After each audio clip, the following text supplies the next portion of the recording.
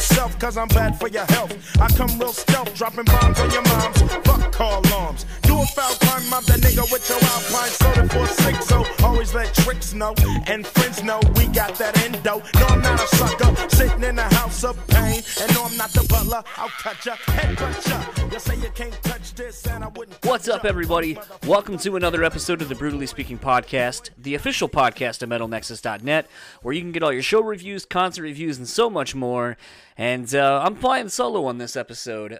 This episode's guest is Vinny Beetle. He is a comedian. He is a booker of comedians and so forth.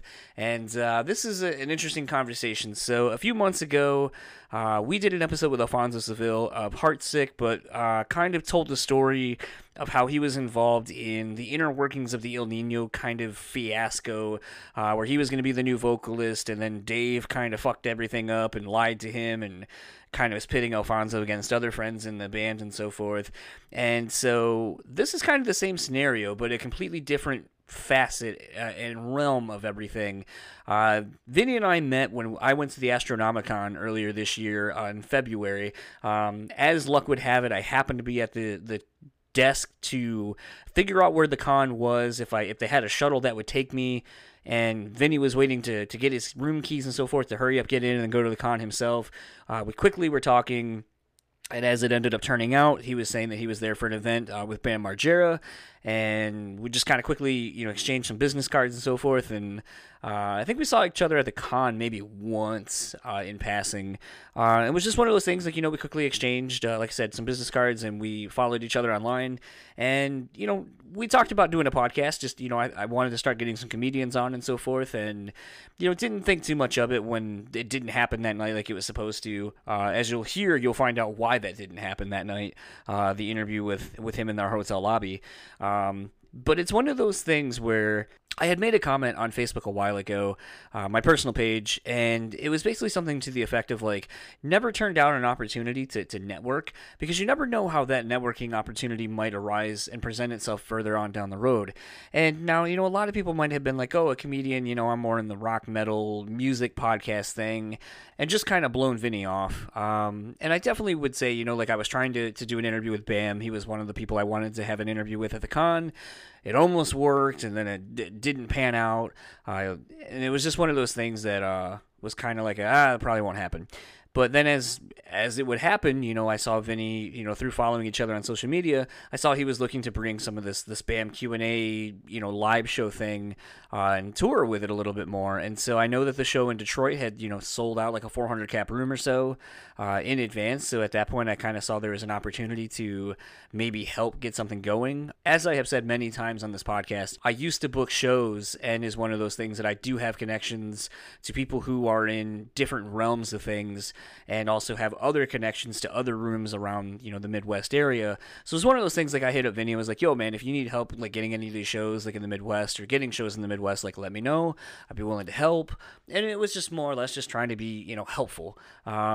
Now, it is one of those things when I reached out and found a person that is someone here that's, down in the Grand Rapids, Muskegon, Kalamazoo, area of Michigan. It was one of those things this person has been putting on, Don Veltman has been putting on a lot of great shows over in Muskegon, and, Steve-O has been someone that has performed at the comedy club. He has had Rob Schneider, Tim Meadows, a lot of great, comedians of the past and present and so forth. And, he's just trying to build a great comedy scene here in this area. And so I was like, this is a really great opportunity to maybe kind of do something a little bit bigger. If Steve-O can go and do well and draw well, then I don't see why Bam couldn't. And so I helped him get some shows set up, and then basically the whole fucking thing blew up. Bam obviously had some issues to deal with personally, ended up going to rehab after some very, just very hard to watch Instagram videos and so forth. I think Bam's struggles have been well documented. There's a reality show he was on that kind of dealt with a lot of these things. So if you don't know what we're talking about, I guess go Google very quickly. But Vinny was kind of at the epicenter of all of this, for me, as my tie to Bam.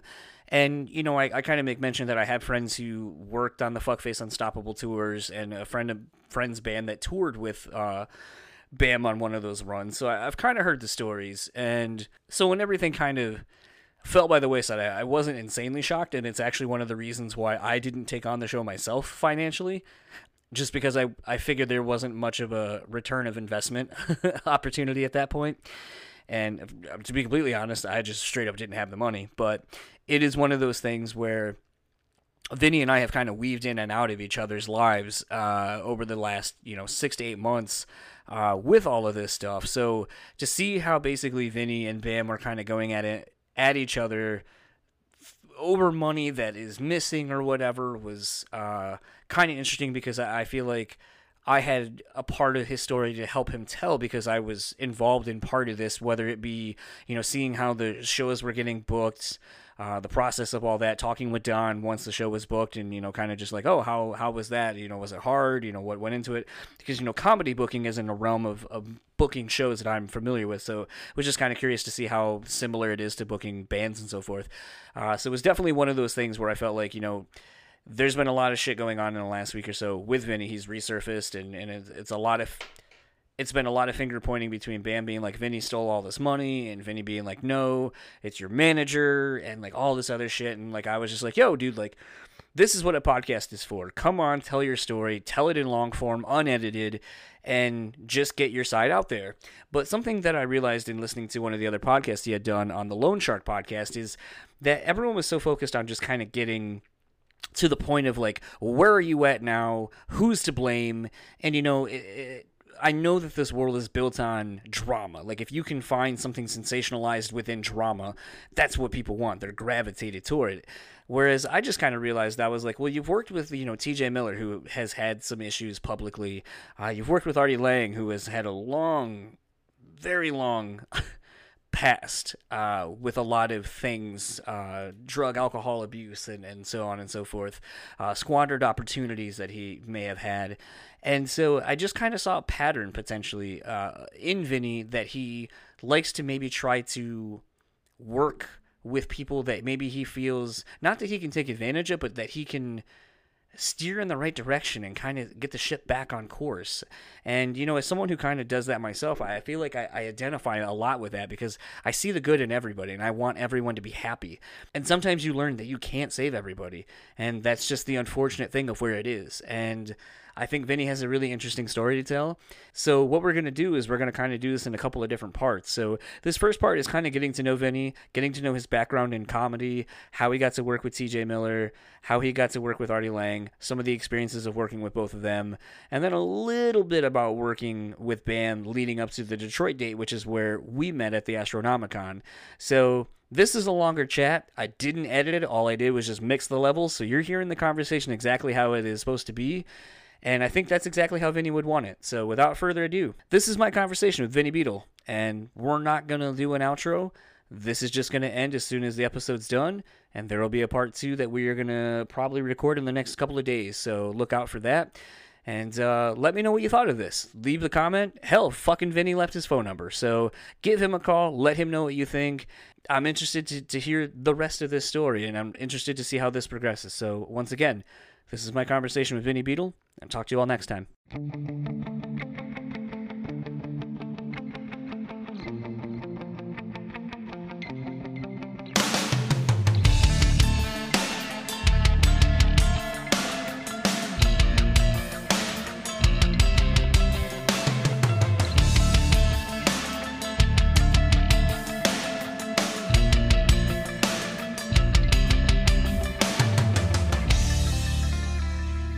So I had the pleasure this early morning of talking to Vinny Beetle, who is a comedian, a event planner, and I think just all around the most hated person on the internet. I think if Instagram and all these other sites are to be believed. How are you doing this morning?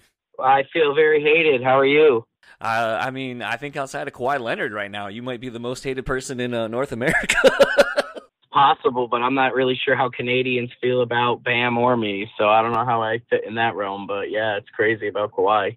Yeah, no, that's been the big news. I mean, it was the earthquake, and then basically I think that was just Kawhi, like, making the announcement was what caused, like, this huge 6.6 seismic earthquake over in the West Coast. Yeah, it might have just been LeBron falling over or something and Boston snapping his head against the floor. But I know a lot of people maybe aren't big into sports, so we'll kind of stop talking about the big earth-shattering news that happened in the NBA and the free agency basically being over now.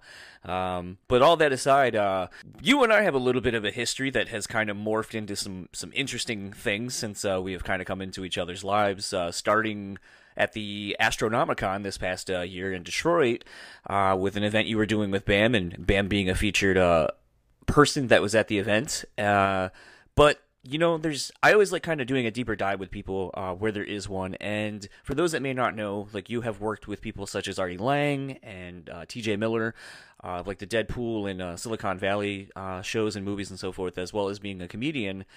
And, you know, being a comedian yourself. So I kind of, before we get into the shitstorm of everything that has happened in the last, I'd say, couple of months, working with Bam and his manager and all the people associated with him, kind of want to get to know more about how did you get into comedy, and then I guess more, how did you parlay it into kind of being a manager and or, you know, like a booking talent agent of sorts for some of these high-end clients that you have amassed? Well, so when I was 17 years old, my mother's brother had gone to federal prison for some crimes related to, you know, drug sales and different things like that. And I just didn't know. I was working at his car dealership at the time, and it got closed down, and I didn't really know what to do next.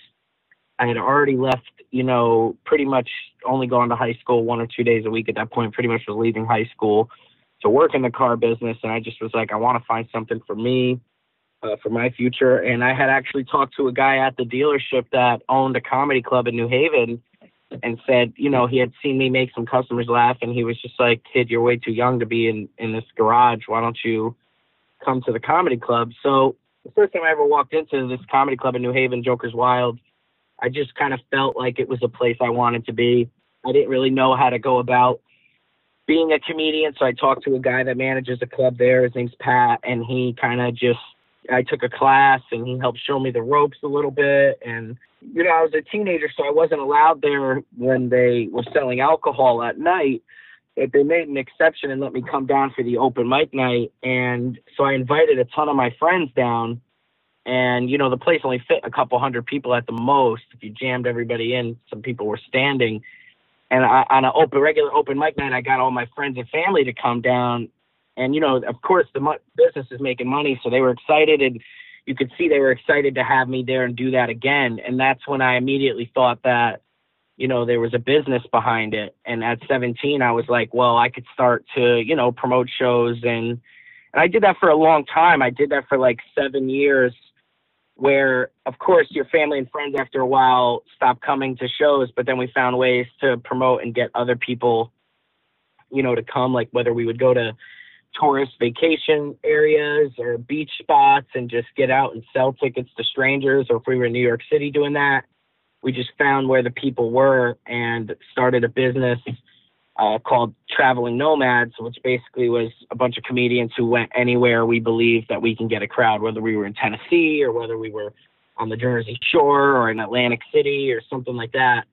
And so that developed over that time until I got an opportunity to work alongside a guy who owns a big comedy club in the New Jersey, Connecticut area. And they bring in celebrities every weekend. And that's when I started to see that that's a big way that people actually come out of their house on the weekends, is to see people that they know from movies and television, not necessarily like local acts, you know. And so that was really the beginning into the first like 8 years. And these last couple of years, I've, you know, stepped into the world of trying to find people that I enjoyed growing up watching and trying to connect with them and put on some events that I just believed would, you know, obviously create more revenue for my business, but just the shows would be bigger and better. And, you know, I was pretty lucky and able to do that. So how does, you know, what's always interesting sometimes in, you know, we were talking a little bit about this before, you know, we were recording, but, you know, I kind of talk about how a lot of people don't know that, or assume that I know as much as I do about, we'll say, sports, or as old, going way back into like the 80s and so forth with sports, or music that predates when I was around and alive. And so, you know, sometimes some of the people you've worked with, like I'll kind of go back to Artie, you know, Howard Stern is a very large looming presence for a lot of things. Some would even say he's kind of the preemptive podcaster of sorts. You know, the way he kind of did interviews and long form interviews on a platform like he did, and then going to kind of serious and all that kind of stuff. But, you know, it just kind of seems like Artie is kind of one of those people that someone at your age may not have been aware of who he was as more of as a comedian, because at the time of when he kind of came to prominence, he was just kind of that guy on Howard that would say kind of really wild, inappropriate shit. Well, so that's the only reason that I even brought up my family's past before I got into comedy, is that I was raised in this Italian family that followed in the footsteps of their fathers and their fathers. And even though those long days are gone where Italians did organized crime, my family still happened to try to stay in it. And I've just had a lot of experience with drug addicts in my life. And when I had heard Artie for the first time, I was 14 years old, and a friend of mine, his name is Frank, his dad listened to Howard Stern every day. And this kid, Frank, you know, we and him hung out all the time. We were best friends for years, and he wanted to get into comedy with me, and he just didn't, and I did. But he was the guy who knew every fact about every comedian. You know, we liked Sandler and Farley, and that's the other thing, we like Farley in the SNL days. And when you like Farley, you come to find that him and Artie have the similar fan base, sort of.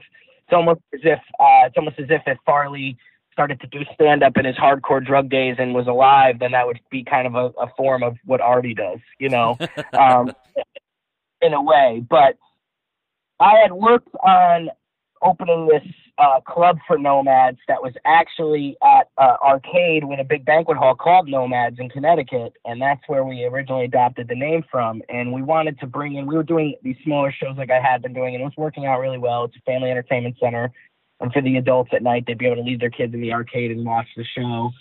And so I ended up, you know, a lot of people believe in visualization and positively reinforcing your thoughts into action, and I'm a big fan of HBO's Crashing. If you look at how Pete Holmes' career started, where he was passing out flyers on the street, I was doing a similar thing. We were trying to make money selling tickets, but you know, it was like the same kind of gist of how you get brought into comedy. It was very real to me, and of course I love Judd Apatow and I read his book. So, you know, when I started watching Crashing, T.J. Miller immediately was a guy who I had, you know, loved growing up.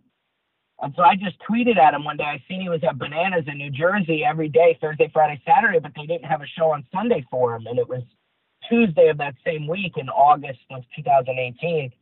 And I said to myself, well, if TJ has no show on Sunday, maybe I could contact somebody you know. So I tried all these people, some people in his family, just whoever I thought, you know, in the comedy world, that I'd be able to get in touch with him. And I ended up getting in touch with him through his opening act. Send him a message that, hey, if he wants to do the show, tell him to call me. And so I ended up getting a message on Facebook while I was coincidentally playing NBA Live with LeBron James, just scoring a million points. And I don't even do it like online. I just play the computer on easy just to make myself feel good. But and so I see like a notification that says from TJ Miller, and he said, hey man, is this show really possible? And he gave me his number. And I called him and he said, look, I don't usually work for just, you know, comedians, you know, and kids that are younger in the game. He goes, but for some reason I feel as though, you know, this might work out. And actually his opening act, coincidentally, his family was born and raised in South Windsor, Connecticut, and that's where the club is, you know. So I guess it was a good way for him to go see his family, the opening act. And TJ likes to kind of live the life of a road comic, so he was gonna like sleep on the guy's mom's couch and just kind of like, you know, tough it out for the night. And he was like excited about that. But I only had 5 days to put the show together, and TJ didn't put it out on his social media at all because he had other gigs coming up and around Connecticut, and his lawyers and his agents and everybody was contacting me to cancel the show, other clubs. And in 5 days, just by spreading the word by myself, the guy's so popular, we sold, you know, almost 200 tickets at $30 in just 5 days. And when he showed up, we had a great show. Our energy was there. He really liked my set. And obviously, him and his opening act were amazing. I gave some other comedians opportunity. And after that, you know, TJ said, you know, he really wanted to work with me more, and that we were. But, you know, he's had his personal family dealings. Somebody in his family has been sick, and he told me he'd have to take some time off of working on side projects, because between his main tour and his family and spending time with them, it's been tough. He's even had to cancel some other shows, and he canceled one with me, which kind of set us back financially, which was my first lesson. You would think that, you know, maybe messing with these guys isn't the best idea, because if you don't have all the money or you have investors in your business and they're going to lose their money, it's a serious thing, you know. So after TJ canceled the show, I dabbled with working with some others, but I had talked to the Reverend Bob Levy from the Howard Stern Show about the availability of Artie Lang, because when I worked in Atlantic City selling tickets, they had Artie down there. I had known people that knew Bob, and I called Bob, and he said it was possible. It was expensive. It was a lot more expensive than working with TJ. I mean, TJ let me make more money than he did that night. It wasn't about the money for TJ. TJ is an artist, and he loves to be in different places and environments, and he's all about his art. And that dude is definitely the best comedian I've ever worked with. Everybody always says bad things about TJ, but I'm telling you, he's always treated me really good. I mean, to give him a deposit, I drove $1,000 to Manhattan to meet him from Connecticut, and when I got there, he had closed off an entire Japanese barbecue restaurant, and I walk in, and it was just him at a table full of food, and he must have spent more on that lunch than I even paid him. So he's a good guy, but he had some things he had to handle, and it was tough, man. It was tough for a kid just starting a business to have to cancel a sold-out show with T.J. Miller. But I ended up getting in touch with Artie, and Artie was in a different situation in life, and people always say, well, Vinny must have been enabling or manipulating Artie to do this show with his drug habits, and Artie's been an addict for longer than my life, so you're never not an addict once you are, and you have to want to help yourself to help yourself. So, Artie's going to get high regardless who he works with. He could work with Vinny Beetle, he could work with Bam Margera, he could work with nobody, and he'll still be able to do what he wants to do, and that's just who Artie is. But I had always been very real with Artie, and the first weekend that he came, he did 2 shows at my club in September, and people said he wasn't going to show up, but he did. He did show up, and he showed up both nights, and he was paid very well. He was paid $6,000 for both nights, him and Bob, and they sold the rooms out, and, it was great. And after that, you started to experience Artie a bit through Bob going to rehab and Artie getting help. They canceled 4 or 5 shows on me that Bob had told me I can book. And so after that, I got in touch with Artie, who at the time had a new manager. Bob wasn't booking his shows anymore. And we had one show in Amityville, New York, and the guy told me it was the next day. And without Artie posting it on social media, we sold about 100 tickets at $40 and $60 each. So it was a good show. And, his manager told me we needed to guarantee Artie $5,000 or he wasn't going to come. Now, this was like a Thursday night. Wasn't much going on, and Artie had already committed to me that they would do it, and I'd already canceled 5, and I couldn't cancel this 6. I couldn't afford it. And so I ended up getting on the phone with Artie himself through a friend, and Artie had just told me that he doesn't want to see me get screwed for any more money and to come pick him up myself, and he'll do it, for whatever I can give him. And so I ended up paying him $2,500 that night, because that's what we could afford with the other comedians and myself making a few $100s. And Artie did it, and he enjoyed himself with me. And Andre Kim is a comedian in New York. He's the co-host of Godfrey's podcast and Godfrey We Trust from the movie and whatnot. And Andre's a great kid.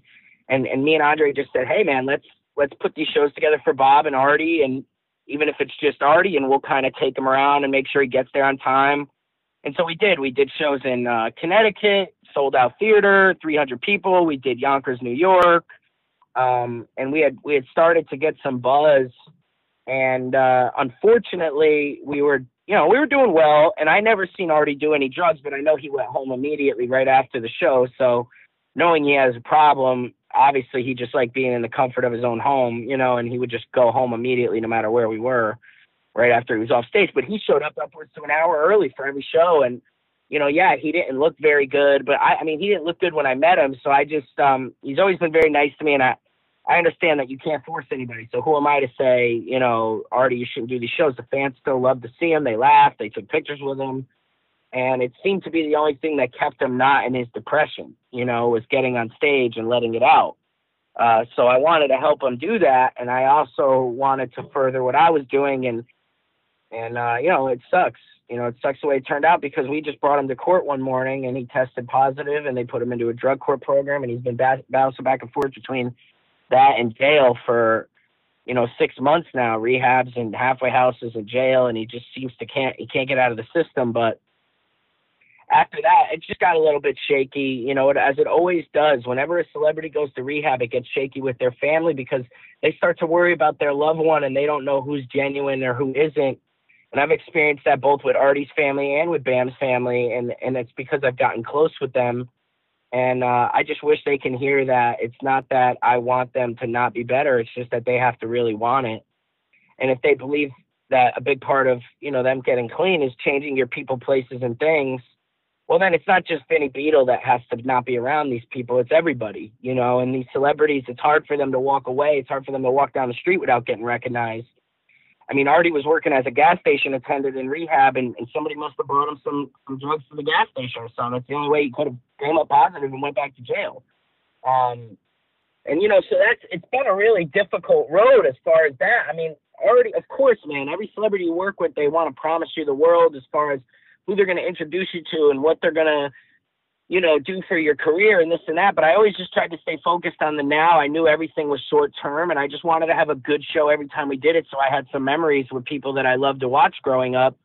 And we did. Every show that I've done with these celebrities that we've actually done the show, we've done really well. But because they have their substance abuse issues, it seems that it's a 50-50 shot whether we're going to do the show or not. And that's where it becomes, you know, very difficult to do that. The show we canceled with Artie was at West Side Comedy Club in New York City, and that's the same place that Bam punched his manager in the face, and we canceled 2 shows in one night. So you could see how this is extremely damaging my reputation. And it's obviously, as a man, I got to accept and face that these are the decisions I made, is to try to work with these people. But there is a certain illusion that comes along with a kid that's trying to make it in this business, and what the actual reality of what the business is, especially with your heroes. And I don't want to say they're my heroes, but just, you know, in general, anybody who says, oh my God, Artie Lang or Bam, or, you know, so, you know, it's tough. You know, kind of speaking a little bit to working with TJ, and we'll focus on Artie as well. You know, after you deal with what you did with TJ, which I understand is a completely different set of circumstances than dealing with Artie, who comes with, you know, decades long of baggage. You know, I understand because I hear a lot of similarities of when I was trying to book shows, and, you know, and I was getting like smaller bands on labels and so forth, but then starting to get bands that had a name and bands that people, like, I didn't really have to push as hard. It'd be like, okay, this band announces their tour, it gets promoted on various websites and so forth, and people know that it's coming there, so they're buying tickets because they're excited. And getting to that level was really cool. But it also becomes with a lot of pressures of like, okay, now there's more expectations. Like, you have food budgets, you have per diems, you have, you know, different things on a writer that you're responsible for. Like, and it was just like ridiculous to kind of like see how much like hoops I had to jump through just to get a show to happen.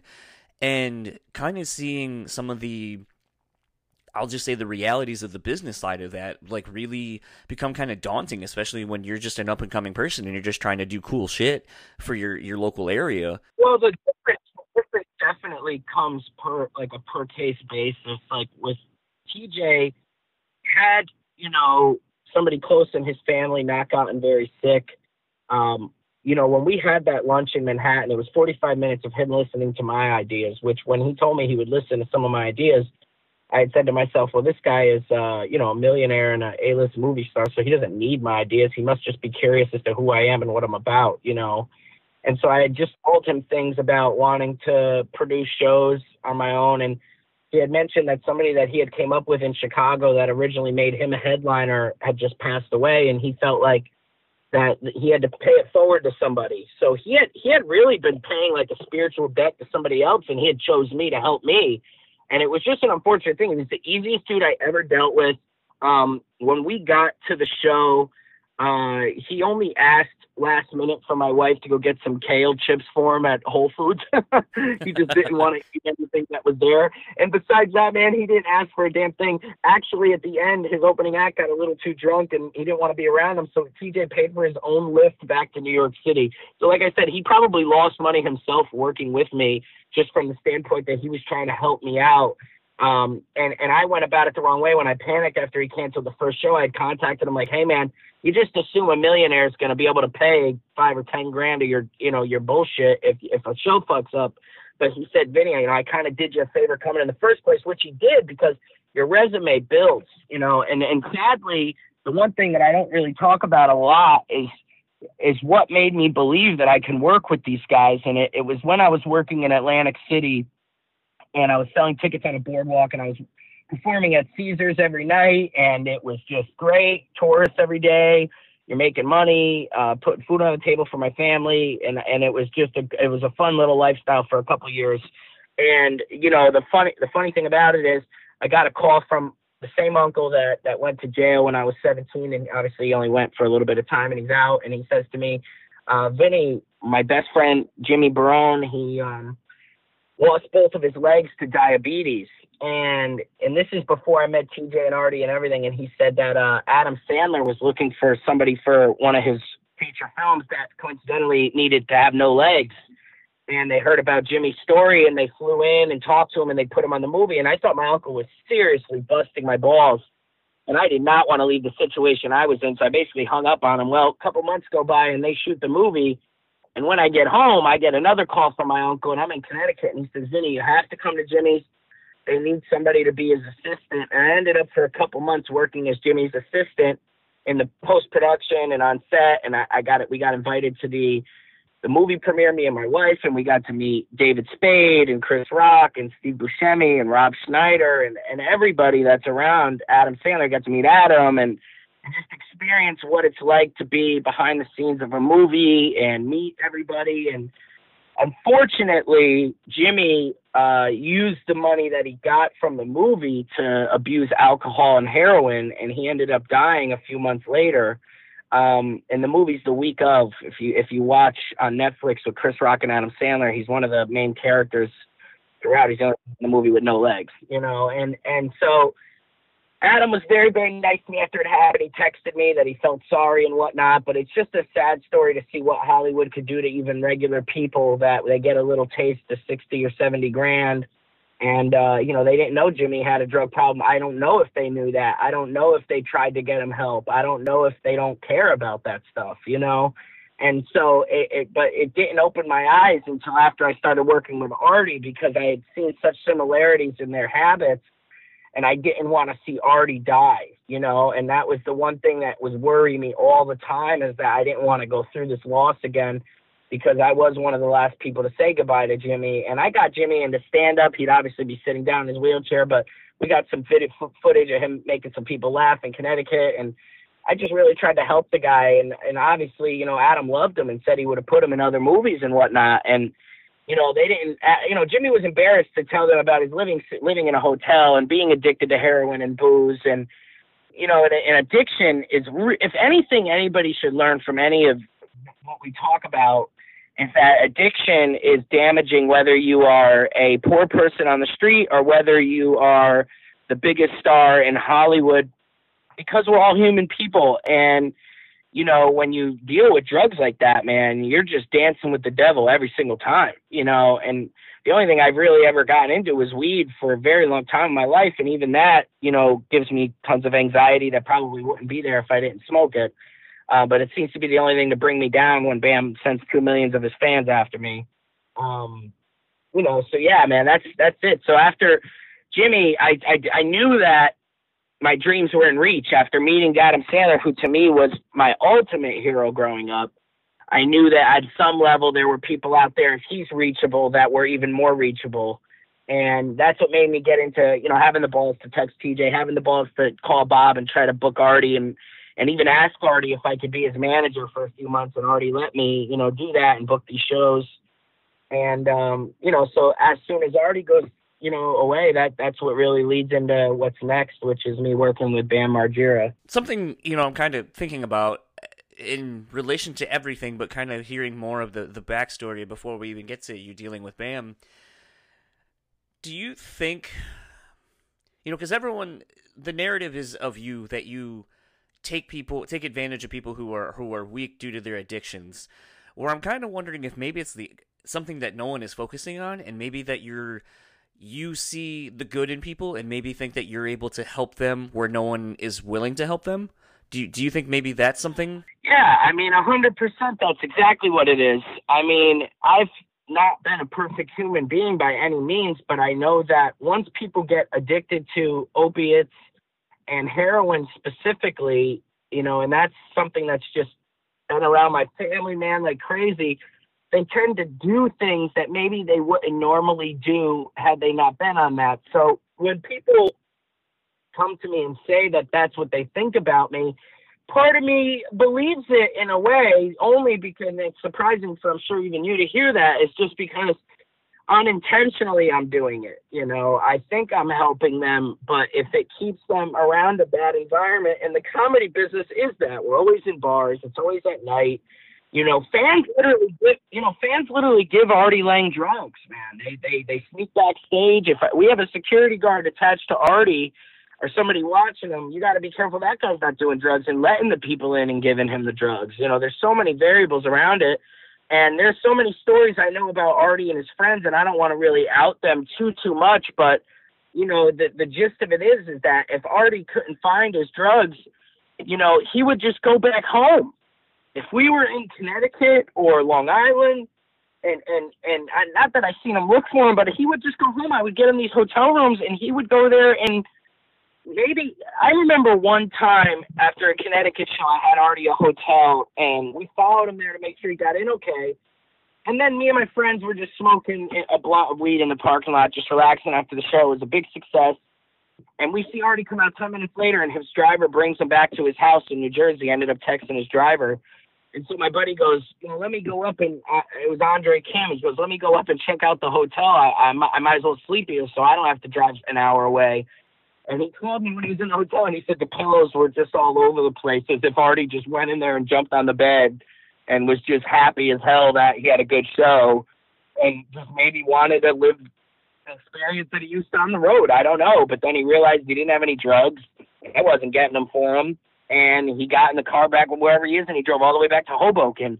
So he would do that, and you know, I think the only thing I'd be guilty of is making the man money at a time where he, you know, that's the only thing he's going to use it on is drugs. And I began to see that, you know, as you start to work with him, but you're blinded as well by, you know, this is a guy that I love to listen to growing up. This is a guy I don't want to see hurt. I want to keep him on stage because I know as a comedian, there have been times in my life where I was very down or out and depressed, and just getting on stage and letting it out would be big for me. It would be therapeutic, whether you're at an AA meeting or you're at a regular comedy show. But I didn't see at the time that when you're a celebrity, man, it's a whole different ball game. You know what I mean? So, you know, I'm not denying what you're saying. Of course, you know, I don't want to see them getting high and ruining their lives and hurting themselves. You know, but at the same time, a lot of the time you're not even thinking about that. You're just blinded by, you know, your own greed and your own, you know, want to be success. And it's a tough thing to deal with, man. And I think that now that I'm out of it, I think to myself, yeah, I want to help people, but I don't think I'm in any position to help them if they don't want to help themselves. So I am definitely not a person going into this saying I can cure Artie Lange's addiction. You know what I mean? I just think that I was real with him. You know, I would tell him to his face what I thought. And he would listen to me, and the same with Bam. So I know that when I'm in person with these guys past their addiction, I don't talk to them like an addict. So there are people out there who will talk to Artie Lange every day and say, we hope you get better, Art. We hope you get better. We hope you're good. And you know, of course he wants to get that support, but part of him wants to feel normal. And that's the only way that somebody's even going to gain sobriety. If they're constantly badgered about their sobriety, it's going to cause them to stress out and slip. So I wouldn't really talk to him about his sobriety. I would just tell him he's better than what he's doing. And I would tell him about Jimmy Barone dying from heroin. That's how I would relate to Artie. I would always tell him stories about Sandler and working on the set with Jimmy and how he died and how he would do with this heroin and how it's so bad. And Artie would just constantly tell me he's not doing heroin. It's only, you know, cocaine that he's doing. And, again, I don't really have as much experience with that, but it still could kill you. And I would tell him that, and, I would try to convince him that, if he stops doing it, the doctor could fix his nose and all this stuff. But he wasn't ready, man. He wasn't ready till the judge told him he had to be ready. And even then he wasn't ready. Something kind of also wondering, with working with some of the people that you have, having a comedy, spot of your own to kind of bring people through, had any like up and coming comedians kind of hit you up to kind of manage them, and were you kind of looking more? Because I mean, it's interesting that you are a comedian yourself, but it seems that you have kind of a knack for doing the booking side of things and more the business side of things. So it's kind of one of those that.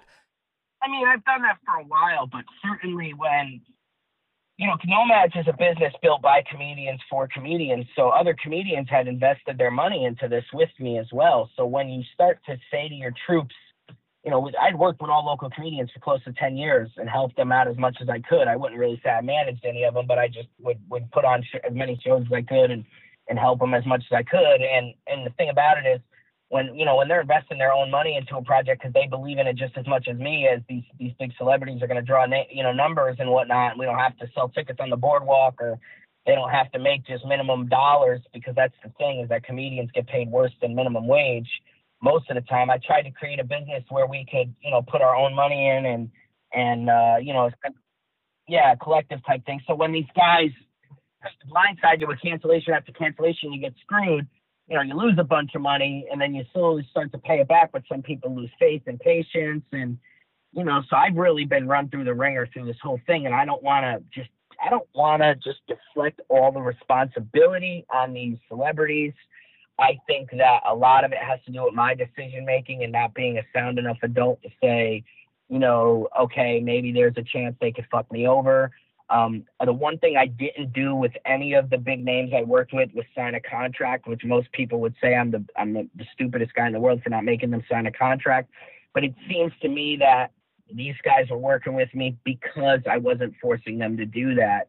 It seemed like every time I tried to bring up some logistics or anything, these guys would it's almost like they knew they could use me for a wild ride, and it was just like something that if I had brought that up, it would have shut the whole thing down, because that's what they get from other people. And when they cancel on Foxwoods, that might have them under contract, they're liable to get sued for that, just like I am now for putting my name on some of these BAM shows. So it's a mistake that I definitely made, and it's something I'll have to live with and probably even pay the debt myself. But as a 28-year-old kid who's been through more than just this, I'm certainly not the one to let it destroy or define me. I have to stand up for myself and speak my mind and my beliefs of my business as if I'm a success. So I can't give up on my beliefs just because the guys didn't show up to the shows, because the shows that I did do, they worked out financially. It just sucks that I basically, it's been a huge gamble, and that's what I don't want the people who have invested to understand. Even if you're a guy who owns a venue that put up money for one of these guys, or you're myself, or my best friend, who's one of my biggest investors, or a comedian that helped us pay for something along the way, whether we've had a fallout or not, I am the kind of guy to pay it off, because I want to feel as though that I overcame this. And whether it takes 3 weeks or a year, I'm going to do that, whether BAM, Artie, TJ help me out or not. I have to for myself and my family. Did what you went through with Artie make you trepidatious in wanting to work with BAM in light of all that he had going on, not only just with himself personally, but just, who he is and how the Jackass crew kind of is just around each other? And I guess it's not a lack of care, but it's just like you're sort of at their expense. They're so different. Artie wasn't really like that. He would be so apologetic every time. He would kind of make you believe that it's his addiction, and it's true. So with BAM, it's tough because Artie, it's just like one guy, and BAM has like an entire army around him at all times. So it's just two different animals. BAM is somebody that I just watched with Jackass growing up, and I always thought he was a funny dude, and I thought that, even now he's very funny with the way he texts me sometimes, and his ways of going about things. His mind is so unique, and it just built. Originally, I was going to go out there just to do the show in Detroit and meet them and see what it was like. And then his manager kind of grabbed a hold of me as far as what he'd been promising. And and whatnot. And, I have text messages and everything to prove what my innocence. It's just that in court that I don't know. I would talk to a lawyer if that's, going to save my ass or not, because I didn't have these guys sign contracts. So the answer to the question is no, it didn't deter me from working with Bam. I knew that Bam was going to be a crazier situation. I felt as though after working with, Jimmy and TJ and Artie that I could handle Bam. And I was badly mistaken on that one. You kind of explained how you were able to work with TJ. You explained how you were able to get to work with Artie for a little bit. How did you end up on that Detroit show? Because, someone from the East Coast, it just seems kind of... obviously I know Bam is from the East Coast, but it just seems weird that two East Coast guys come all the way to Detroit to do a show. There's a young comedian who, who's new in the comedy business, who had contacted me, and we were working together on shows for quite a bit. And he told me when Bam had his first party in December that he was going, and I couldn't make it. I had a show that night. So I basically said to him, yeah, man, ask Bam if he wants to do something and we'll put it together. Now, this gentleman that ended up going down, his name's Mike. And when he got to the party, he did his due diligence and he got in front of Bam and his manager and everybody. But supposedly he ended up giving his business card, not mine. And when Jack, Bam's manager, called Mike is just very new to the business. And he basically just said, hey, does Bam want to open for me on a comedy show? And Jack, his manager, kind of laughed him off. And, he kind of laughed him off. And then before the phone hung up, he goes, no, you want to call this kid Vinny? He works for Ark and blah, blah, blah. You want to call this kid Vinny? So Jack called me, and on the phone, me and Jack had gotten along for a while, and he explained to me his Comic-Con business and how he does it. And I explained to him about the comedy business and how it works. And we talked for 5 weeks through my Artie shit. And he had just said, once Artie went to jail, he just said, oh, my God, I wish you can come to Detroit. We have this show, and we don't know what the hell we are doing. And I said, well, what do you mean? And he said, well, we have all these tickets sold, and Bam's never done a live show before, so we were just going to do a Q&A, but we don't have anybody to moderate the questions. It'd be great if you can come. So at the time, the kid Mike that I had sent to Bam's show had invested about $1,000 into the Nomads business. And I said, Mike, to pay you back for that money, me and my wife will fund the entire trip to Detroit with hotels and food and car rental and all this different stuff. And, of course, the Comic-Con tickets and you know what I mean? Just the whole weekend.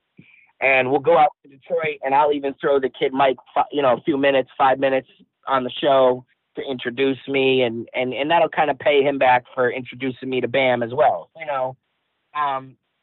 So we went out and we went to Detroit, and that's where I met you in the lobby of the hotel. And that was just checked in our room. We went to the Comic-Con. It's the first con I've ever been to. I actually think that they can use regular stand-up comedy in the times that they don't have those Q&As with the celebrities for people to watch. And I've actually talked to the guys at Astronomicon about that, and they seem very interested. So what I'm hoping through all of this is that possibly Don Veltman from the Michigan shows that we canceled with Bam will possibly want to maybe team up and do something at the con, and that'll help alleviate some of the pressure of working together. And then maybe, Bam or no Bam in the future, that could work out. So that's something we could talk to him about, hopefully, if all the cards align. But I just feel as though entertainment there was awesome. The con was very fun. It just would have been cool if the people walking around had more options to go sit down and watch something, and so that's where I think comedy would come into play. But, I'm walking around the con and Mike's there and whatnot. And I just walked right up to Bam when he was at his table. And I said, hey, dude, I'm the comedian that drove from Connecticut to come and help you with the show. And he really respected that. And we talked for a few minutes. And, then he got really busy and I just left him alone. I wasn't like a super fan that wanted to just cling on to him. And that was part one. And then I talked to Jack in person, and Jack was super busy and said, hey, man, get to the venue tonight, which is the Shelter below St. Andrews Hall in Detroit. That's where they based the movie 8 Mile off of. And there's going to be, 400 people, and get there early and do a walkthrough and blah, blah, blah. Well, we get there. There's already about 200 people waiting in line outside in the freezing cold. This is in the middle of February. And Bam's inside already with Jack when I get there. They must have got there long before I did. So I walk in the back and I say, hey, Bam, we're just chatting for a few minutes about Artie and chatting about him and what do you think going on? And he's just really nervous. And that's when I first see Jack be like, you know, we got to get Bam a drink. We got to get Bam a drink. And I didn't know anything about Bam's addiction or anything at that point. I just, you know, figured the guy needs to loosen up or something. I don't know. I mean, he was completely normal when I met him, you know. And so I just, talked to Jack for 5 weeks, drove out to Detroit, got into that situation. So I'd kind of known already that Jack was doing. Jack was claiming that he was just putting water in the drinks, but you know, when you seen Bam by the end of the night, you knew that wasn't the case. So, and so I'm on stage and I tell Bam, like, we're going to start this thing. And they have 400 people just standing, no chairs. Live Nation produced the show. And I asked them how much they made off of it. And it seemed with all the tickets that were sold that they kept about 80% of the ticket sales to Live Nation and only 20% to Bam. But nobody's there besides Bam, and they don't know what they're doing really, and I don't know what I'm doing. And I just tell Bam, you know, look, I have failed a lot in this business. I'm not afraid to fail, so I'll fail. Let's go. Ship's going down tonight. We're doing it, you know.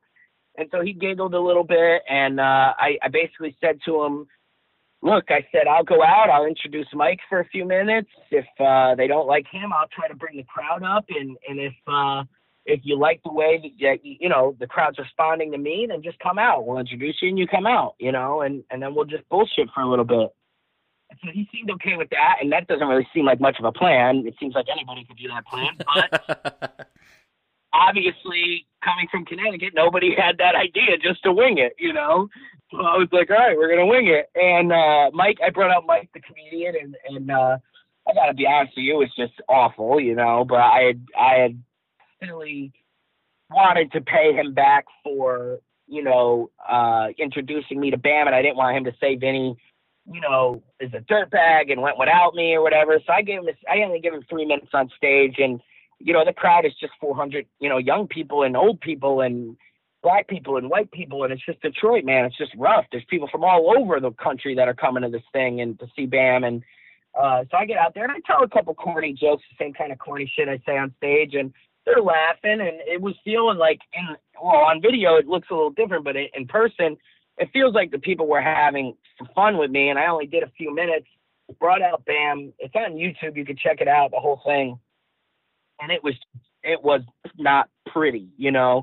I didn't know anything about him besides that he had been in Jackass and being with Bam and Beats of his dad, the shit everybody knows, you know.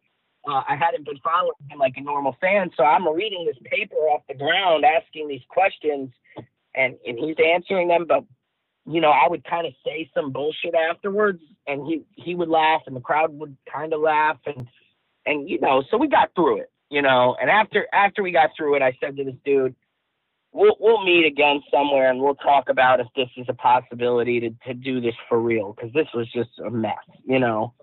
But the real story lies with what happens afterwards, which is his manager, Jack, who, look, man, we were kind of like in this love-hate relationship where, like, we really enjoyed joking with each other and kind of, like, helping each other figure out tough situations. But he sold me down the river 100 times. I've sold him down the river 100 times because there's just no trust with a guy like him. Every time he talks to me about somebody he's worked with in the past, it's always about how this guy has backstabbed him and stole a client, or this guy's backstabbed him and stole a client. And I'm like, dude, I want to be a comedian and a producer of the shows. You could be his manager and deal with what underwear he's wearing. I don't care about that. I just want to do what I do. But he didn't get that. He kept thinking I was trying to take Bam's job or something. But as you pointed out online, that's his only client. So, well, no, and we'll get into that. It was just a joke. He's really got all these clients, but he's got a website that doesn't have it. Jack's got a website. If you guys are listening, go to PriorityAppearances.com and take a look at this Comic-Con booking website. And when you go to it, he's got all these celebrities on there that, you know, he's not getting consistent work for. So I would love for you guys to go comment, you know, to these celebrities that are on his website and see if they really work for him or not, because his name, his information, his numbers, none of it's on the website, you know, and that should be red flag number one, you know. But he introduced me to Bam, so that's the biggest one that was on his website, and I think that's the only real big fish he has, you know. And so, like, when you think that, you think, oh, well, if he has Bam, sure, he has Mr. Belding from Saved by the Bell. You know what I mean? You start to think, like, oh, this guy's a straight shooter. But, you know, I'm an idiot. And that's what people from Cumtown know about. Everybody knows I'm an idiot. So I believe the guy. And, you know, Jack is, like, this guy that kept thinking, you know, I was maybe going to take his job. But we go backwards a little bit to the Detroit event afterwards. Bam's like, come on, man, we're going to make, $10,000 if we go to the strip club and all these strippers want us to be there. And, Bam's like, I don't want to go to the strip club. He's like, I don't want to go there. And he's a little bit drunk. And he's signing autographs. No infrastructure or break. Just 150 people online, and Bam's got to take pictures and sign autographs on all of them after doing the show. And now it's just seeming like too much work. And he goes outside, and fans are following him outside, and there's no organization, there's no security helping him. There's just chaos in the street as Bam's just trying to have a cigarette. And I'm trying to talk to him, but he's getting irritated, so I just leave him alone. And Jack's trying to drag him in the strip club next door, and Bam's just refusing to go. So I just tell Bam if he doesn't want to go, that we will just get him his driver to bring him back to the hotel, and that's what he decided to do. So that was the first time Jack got pissed at me. But I was sitting there going like, well, if you're trying to drag him into this place he doesn't want to be, I'm not going to make him go through that, So I don't. We get him a ride back to his hotel. Maybe an hour and a half later, I'm at my hotel, and I get a call from Jack that Bam is missing, and they don't know where he is, and all this other bullshit. So I go back to his hotel and kind of find out Bam was just in his hotel room listening to really loud music, and they kicked him out. And he was listening to extremely loud music, and they kicked him out of there. So it's 3 a.m. He's not in his hotel. We're in Detroit. And I immediately think he's at a strip club of some kind, because that's really the only place that's going to be open at that time, And he just doesn't know where to go. He got kicked out of his hotel, and he had been getting fed drinks all night from Jack, thinking that he needs it to perform live in front of these people when he really doesn't. He has all the talent in one pinky that's more than all of us in the entire room. So he doesn't need that. He needs to be told by his manager that he can do it sober, and that it'll be a lot more fun, and he'll remember more stories, and it'll just be good. And if he's nervous and he fucks up, who cares? We don't have to do him anymore. You understand? Like, that's the exact conversation that Jack should have had with him. But no, Jack was feeding him drinks. So Bam is drunk. And I go ahead and call a strip club at 3 o'clock in the morning. I found one on Google, and a guy picks up the phone as if it's 3 in the afternoon. And he's like, hello, strip club, Detroit, And I'm like, hi, do you have Bam Margera from Jackass in there? And the guy goes, yes, we do. We're holding him here for you guys. Holding him as if he's some caged animal. I guess Bam was just, at that point he was just kind of going crazy and a little rowdy, And so at that point, Jack begs me and my girl to pick him up. We pick him up. We go to the strip club. I walk in, Jack, with the strip club, and there's strippers just sitting around. Nobody's dancing. They're in their sweatpants. At the end of the night, you got a guy counting the money at the bar. You got 2 other big bouncers just kind of watching Bam as he's sitting on a chair twirling around like a kid. And, at that point, he just holds Jack down and punches him in the nuts. And not a lot of people know that, but he made the bouncers hold him down, and he hammered Bam's balls. He hammered Jack's balls, Bam did. And I just remember thinking, I don't know if I'm built for this, Like, I was just like, I don't know if I'm ready to fight Bam at 3 in the morning, And after that, Jack takes like a fistful of money out of his pocket that was like $300 and just gives it to me. And he's like, you'll make more, you got to work with us, keep working with us. Because, he realized that he could potentially have scared me away at that point. And they didn't pay me $1 up until that point anyway. So I was like, all right, I got some gas money to go home. And I see that they need me, like you can tell they need a team. He can't do it alone, Jack, Bam is doing these Comic-Cons where he's there for 3 days at a time. So of course he's going to drink, man.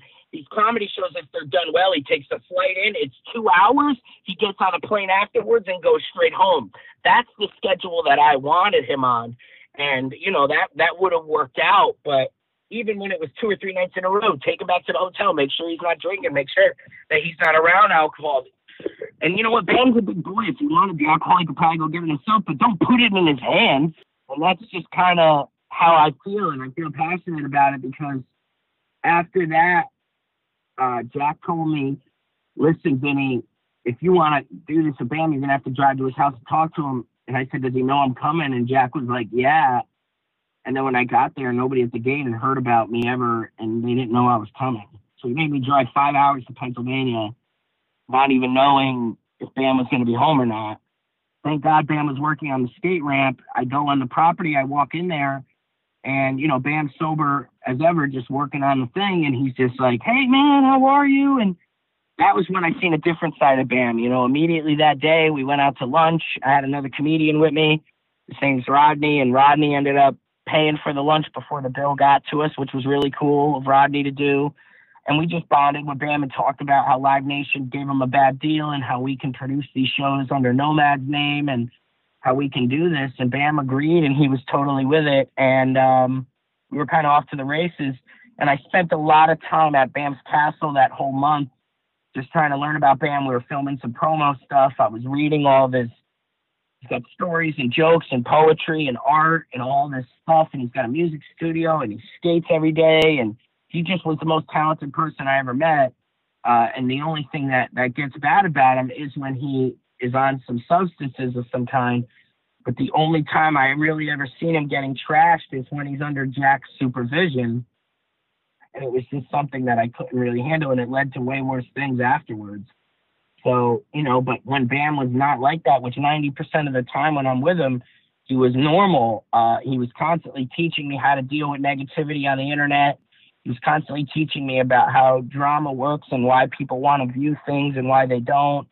And he just taught me a lot, and I do have a lot to thank for him for that, but it doesn't alleviate the fact that there are fans out there who feel neglected and cheated of money, and it also hurts the fact that he's outed me to 2 million people that don't know what to believe about me, and most of them believe the wrong thing, and I don't have all the money in the world to fix his problems, you know? Well, I think this is a good stopping point for part one, and if you are willing to come back soon, maybe we can kind of pick up from basically Detroit and on. You and I kind of weave in and out of each other's narratives a little bit at this point, a little more from the Detroit date. I will say, to kind of put a cap on your strip club night, I do remember seeing you over our hotel breakfast the next morning in your PJs. And I was like, oh, because like you and I were supposed to do a podcast that night, actually. You had actually graciously invited my wife and I to the show, and it was just too far away for us to, since we already had the hotel, to drive all the way like the 45 minutes into Detroit proper, go to this show, which, I mean, admittedly, since we had already seen the Fuckface Unstoppable stuff and have stories from that, it was just kind of like, no, I have a feeling that's going to be a shit show, so we're just going to stay here. Yeah. I don't blame you at all.